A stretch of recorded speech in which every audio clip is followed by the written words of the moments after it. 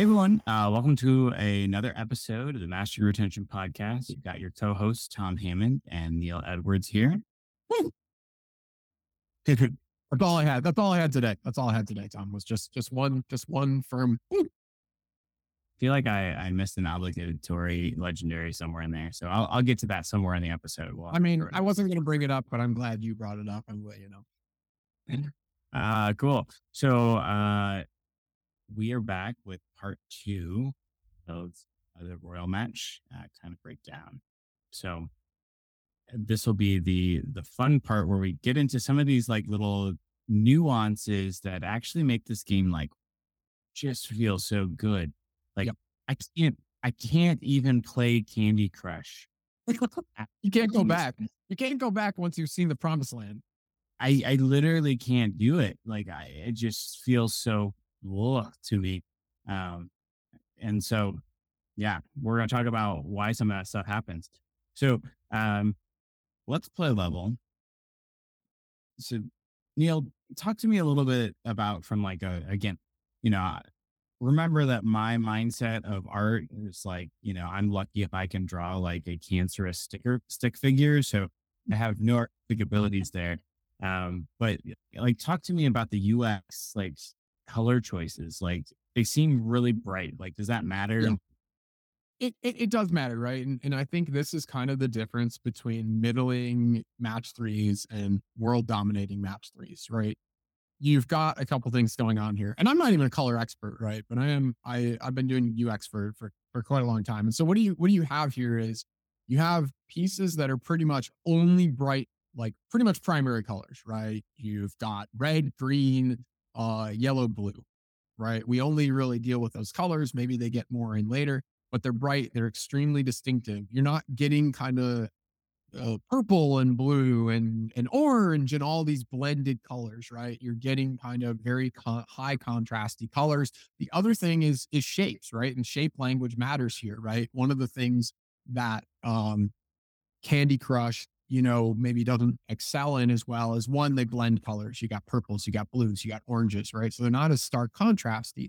They also do like the striped candies and all of that. And I understand that's part of their mechanics and things like that. But you start to get even more kind of, it's harder and harder to parse their levels.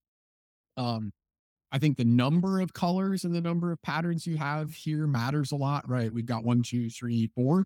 Uh, I don't know if they ever get into five, but obviously there's a math thing from a plot machine sort of design standpoint there. But from a usability standpoint, that and it's the shape language, right? So we've got different objects. We've got leaves, we've got shields, we've got books, we've got crowns. There's a little bit of depth to them. And this gives us a really instantly readable board. You don't see it if maybe you're not as seasoned as a developer in Match 3, or maybe not a person that deals a lot with the moment to moment experience of games. But this kind of stuff does matter. It matters because this board is easier to read. It's easier to get a quick read on. It's easier on my eyes. I don't have to spend as much time, and it speeds up the play. And not only is it delightful, but it really does speed up my ability to play. I don't spend so much time kind of visually hunting for a match, and it's just kind of it's easier on the eyes, but it's easier on the brain. And I think that makes this game quicker, more fluid, more enjoyable. So that's kind of one of the first big things. And I don't know, Tom, if you wanted to comment on that or bop to anything else. I mean, I've got lots to say of, some of the other little haptic things they do and stuff like that in the core gameplay as well. Yeah. So I mean, I'll also say like I'm not really like your traditional match three kind of player. So I haven't played like as many. Like this is one of the only games that like I actually really enjoy playing.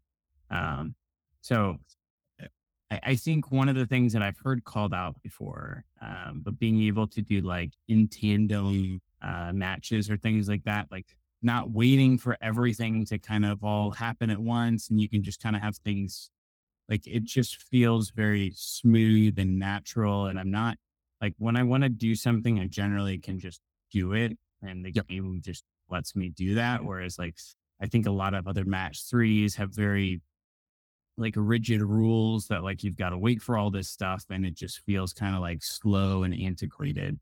Yeah. Every Yeah.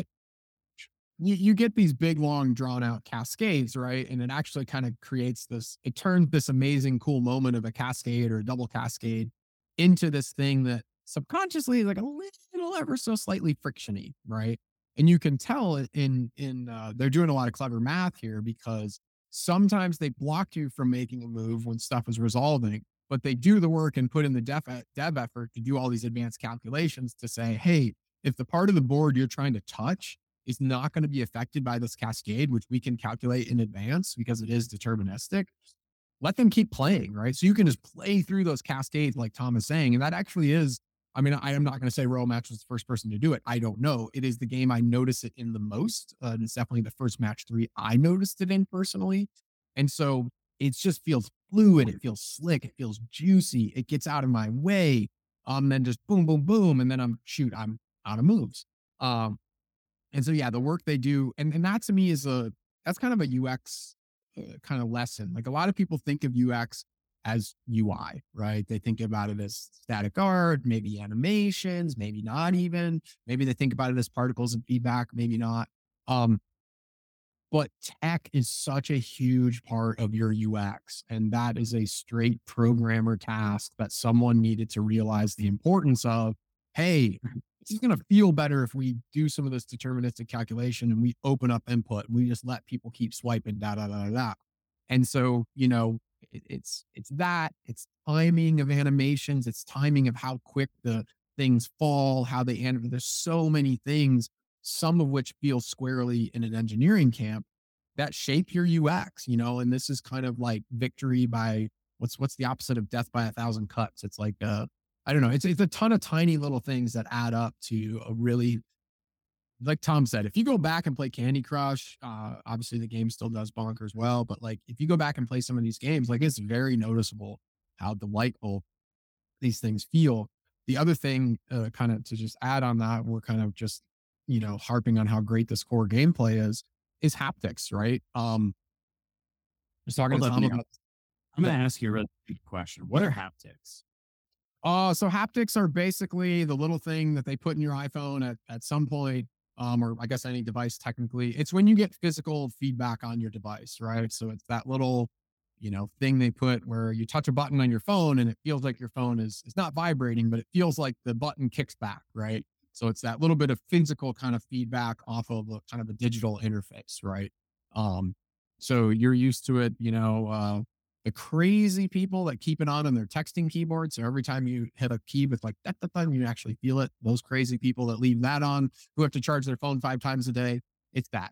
Um, but the brilliance is you don't even like, I'm studying this game with Tom and I was like, wait, do they have a haptic here? Do they have a haptic there? I got to go back and because it's like invisible. But when you pay close attention, there's a haptic on every single match in this game. Every time you make a match, you get the sweet little animation, you get the blast, you get the particle, you get the juicy squeak, like sweet, just little slick, quick animation, and you get that little bit of physical feedback, that little, and there's delight in that.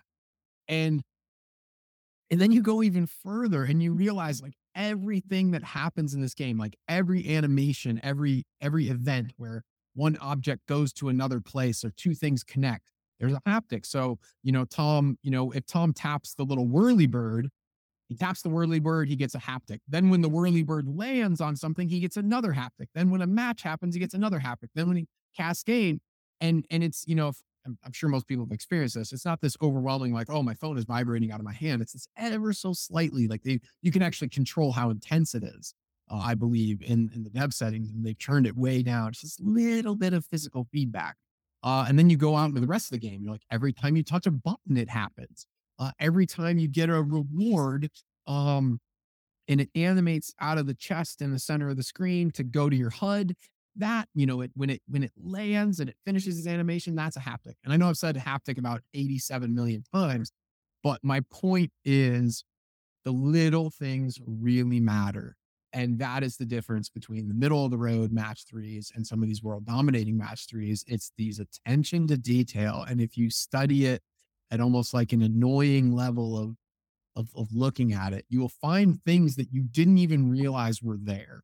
Even not even players don't notice, But developers don't even notice that until you look really closely. And it makes a pretty significant difference in the delight, um, of playing your game.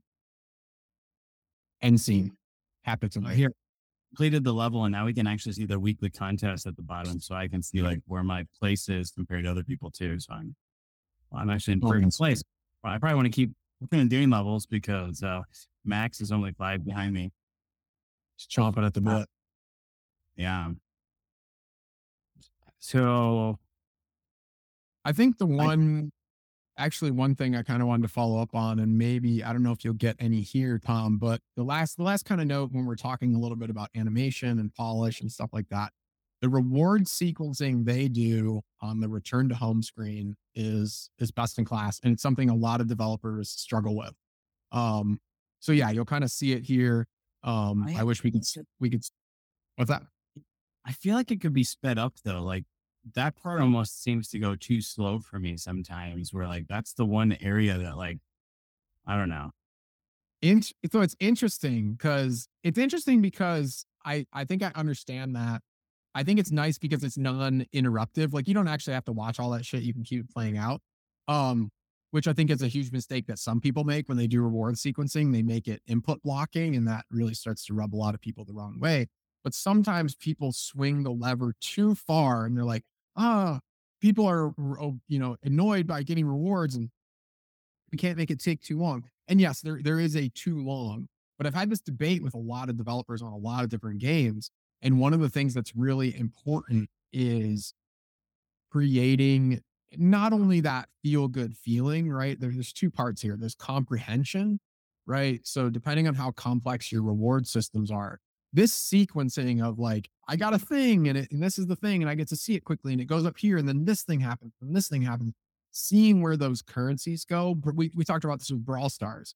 It's really strong for comprehension of understanding how your actions translate to your rewards and how all the systems are connected, especially when you have maybe more complex systems. We're looking at like a post match in a competitive free to play game, right? That's where that sequencing, yes, it can't be too long, but it's got to be long enough such that people are seeing the output and the impact of their actions, right? Because that helps them buy into the systems more by understanding them more.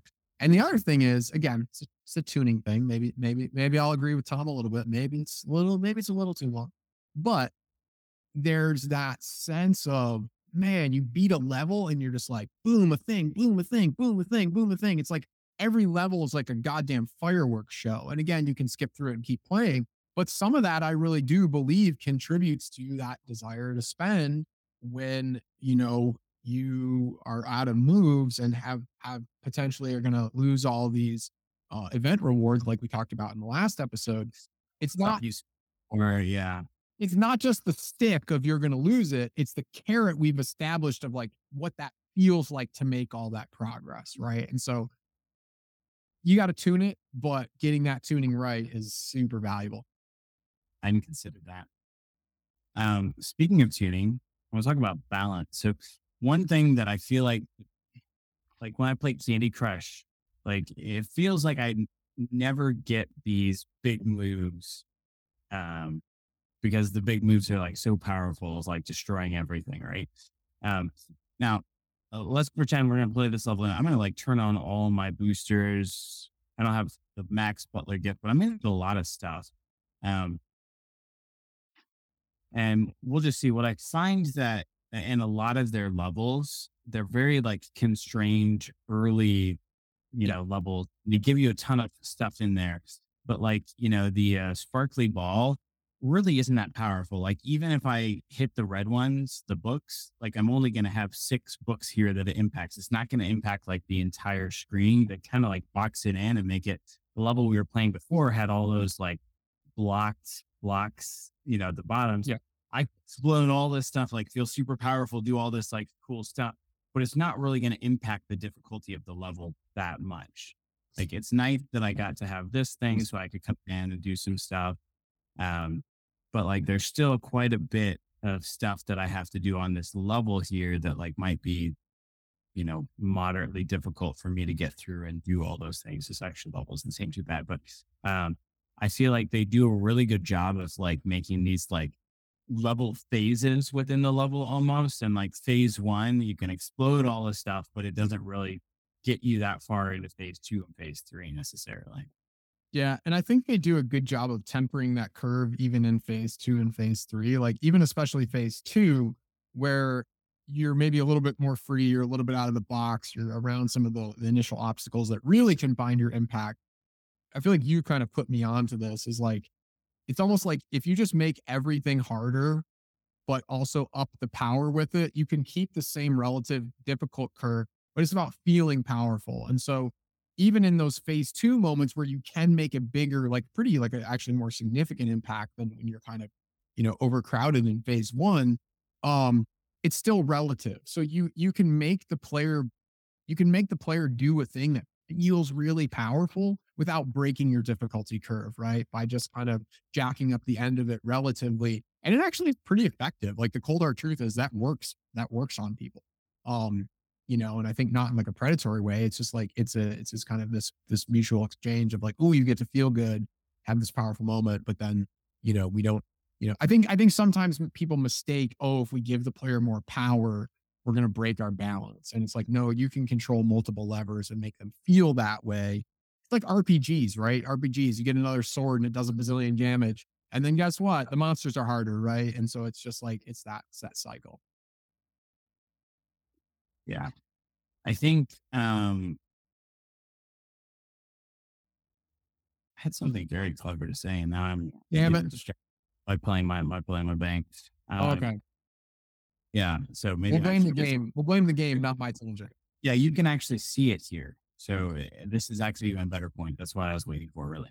Um, I've found that on certain levels, they will actually change the things that fall down, which impacts your boosters, right? So, like here, and I don't know if this is completely the case, but they might be only using red and blue um, boosters here, which will like actually increase the chance that I'll be able to, get more stuff out.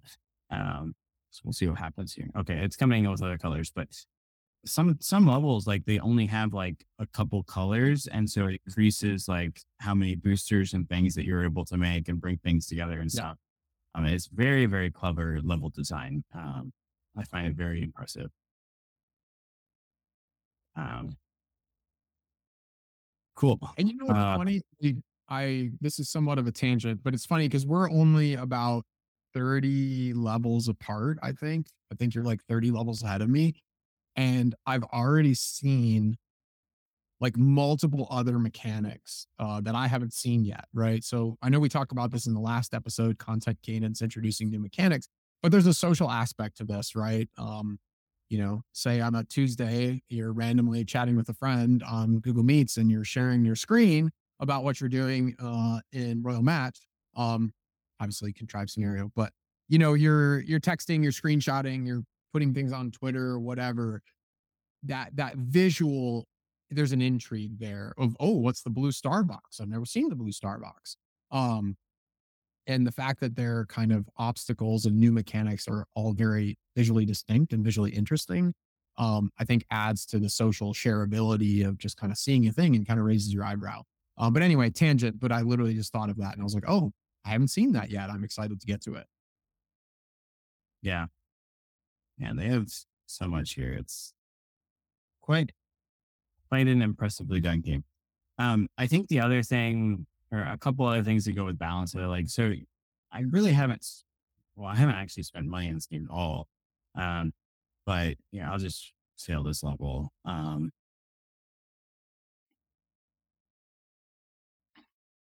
I have 17,000 gold. Like, I feel like they could be like a ton of stuff. Like, you look at all the boosters and stuff that I have. I have almost like 20 of all those different boosters and stuff. And like, I feel like this game has been very generous to me. I Yeah. can burn through it pretty fast because, like, if you get the +5 moves, it's 900 gold. You have to do it again, it's 1900 gold. And there's like, I could burn through that pretty fast. If I did boosters on every level, I've got like 14, 20 levels and, I'm suddenly out of stuff. But like, it feels like the game is very generous, especially in this like early game, like, playing through again. Um, and I have so much stuff that I don't feel like I need to squander it. So like I feel like I'm getting trained that it's okay to do the 900 goals for plus five Yep. moves because you're more. It feels like it's okay to use the boosters to get through the super hard level because you're going to get plenty more. And so Yep. like they're all like training me to do that stuff, and I don't really feel this, need to spend necessarily. And I feel like when you say that, it reminds me a lot of Supercell games traditionally. So like a lot of games, even to this day, but especially early App Store days, super stingy with their gems. Like you could never get enough gems to do anything meaningfully with. And so it just cultures you to like hoard your gems versus Supercell tends to be pretty generous. You can actually work hard to like save your gems, spend them on something reasonably valuable. Sure, you nickel and dime them out. You kind of like, oh yeah, I'll get this little speed up here, I'll get this there. And it gets you in that culture of it's not such a precious resource that I can't spend it because that would be a horrible decision because I got to hoard them all. And so, this is where we see this as well. They get you in the habit of, yeah, shit's free, man. Just keep buying. And then, they offer you pretty good value trade-offs when you need it or when you hit those kind of squeeze points. Um, but kind of like what you're saying, I think a lot of free to play games, or maybe games that struggle is put the squeeze on players too quick before you've even built a habit, right? I think they do an excellent job of like, here's a fun game, there's a ton of free shit. You're going to play it for like 2 weeks before you even feel pressure to spend money, unless you're just like whaling it up with all the power ups. And they really ingrained this product in your lifestyle before you start to feel a squeeze. And even then, it's still a pretty generous product, I think. And a lot of people, they just go right for the jugular way too quick. Hold on, what just buy the special offer that gives you a unlimited hours worth of those boosters. So every time you want to play, just a couple bucks, and then yeah, good to go. Exactly. I love it. Okay. Last thing that I think we wanted to talk about was re-engagement. Um, so I feel like a lot of games don't really think about what is the player experience when they come back after not having played for a while. Yep. Uh, Big time. like, if I was to reinstall World of Warcraft, I haven't played that game in a long time. I'm probably like miles and miles away from like the in-game type content. Like my experience is going to be like, whatever. Um, it's going to be like a jarring experience. It's going to take me a long time just to even get caught up or realize what I'm doing or what I could be doing, should be doing. I don't know. I feel like Royal Match does this very clever thing. And I actually have this one set up too, so we can talk through it. They do a welcome back gift. Um, and so I have it set up as a triggered campaign where I basically picked the message type of welcome back gifts that gives me some additional fields that I can fill in. So ultimately, what I want to do is I want to give them some gold. I want to give them some unlimited boosters to get them to have a really long session. So 3 hours of unlimited lives, etc. Give them some, free boosters and stuff there too. So that's one aspect of it. I want to give you some stuff. So like you have like these really long, like great session times and stuff like that.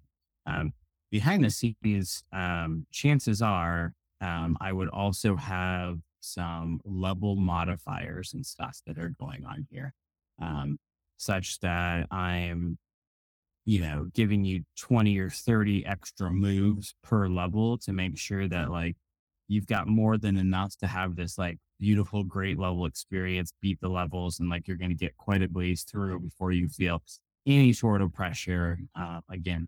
And I don't know exactly how often this kicks in. It seems like it's maybe after like 30 days of being away or something like that. But like you come back and your experience playing that game again is just like, oh, it's such a great experience coming back. I just love it. And so even if you don't play it consistently, you almost want to like just play at least once a month so you can come back and have that like super delightful experience.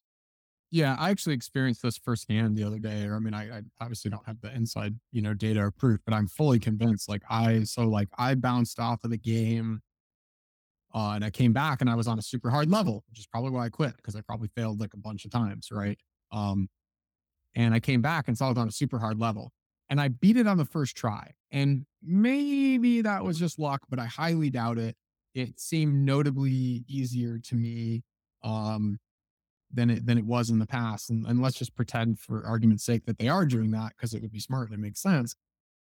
Like Tom's saying, like you got to think about the moment your player left and why they left, and then you got to think about if they left, it was for a reason.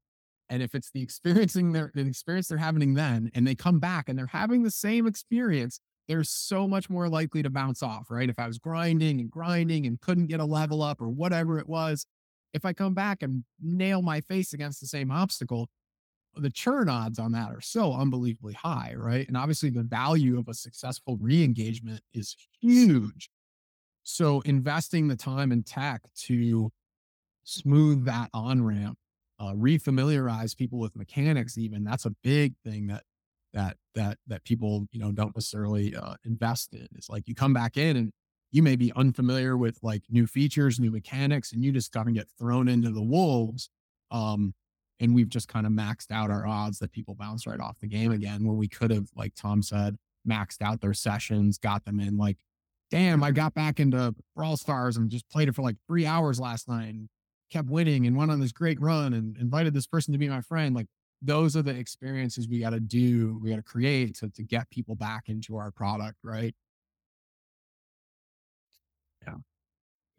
Yeah. So I'm just like putting together a little example of what this like might be. Um, so I can now come in and with my triggered campaign, I could also create an event with this like number of lives event. And I could be like, you're going to get 30 extra lives and I'm going to make it 500% easier for levels. I probably have some other controls in here of like how many levels that's good for, how long that lasts, or like whatnot. But like this would only take effect for players that are coming back to this new player experience. So first they're going to get that message and then they play the level and all this stuff is going to take effect behind the scene. Um, so I think you can do some super cool stuff when you think about that. Actually, Clash of Clans has gotten pretty good with the re-engagement type stuff too. Like you used to just get like wrecked and trounced all the time and like all your gold would be stolen and stuff. But now you come back and your gold stores and stuff are like completely filled. And there's like the supply train thing with like filled with resources, some other stuff. And so you can just be like, oh, I get a free army and I get all this stuff and I can do some building upgrades and like you get back into it. I feel like that's another one if you're thinking about re-engagement to play through and try out. Hell yeah. Well, cool. I think that's pretty much all we had for part two. Anything else I we think should talk so. about? No, I mean, I think that, yeah, it pretty much squares us, I think. Awesome. Well, thanks all. We'll see you next time. Thanks, all. Appreciate you. Cheers.